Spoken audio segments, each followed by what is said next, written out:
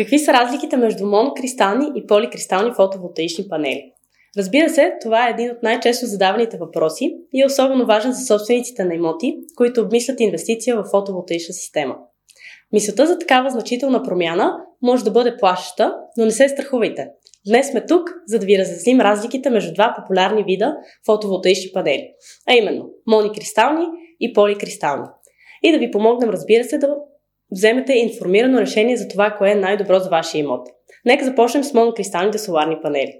Тези панели са изработени от силици, изряден от монокристален слитък, в резултат на което има гладък вид и тъмен към черен цвят.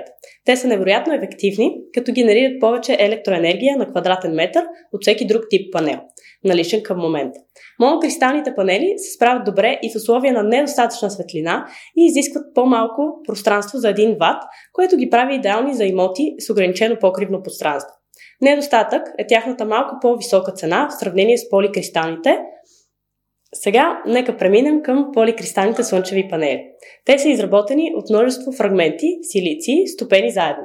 Тези панели са по-евтини от монокристалните си аналози, поради по-простия си производствен процес. Освен това, те са по-устойчиви на температурни колебания, което ги прави привлекателен вариант за имоти в екстремни климатични условия.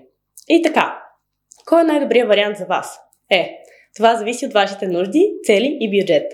Ако търсите най-високи нива на ефективност и разполагате с необходимия бюджет, монокристалните панели са правилният избор. Но ако търсите по-достъпен вариант или сградата ви се намира в район с по-екстремни климатични условия, поликристалните панели може да са по-добрия избор. В края на краищата решението е ваше.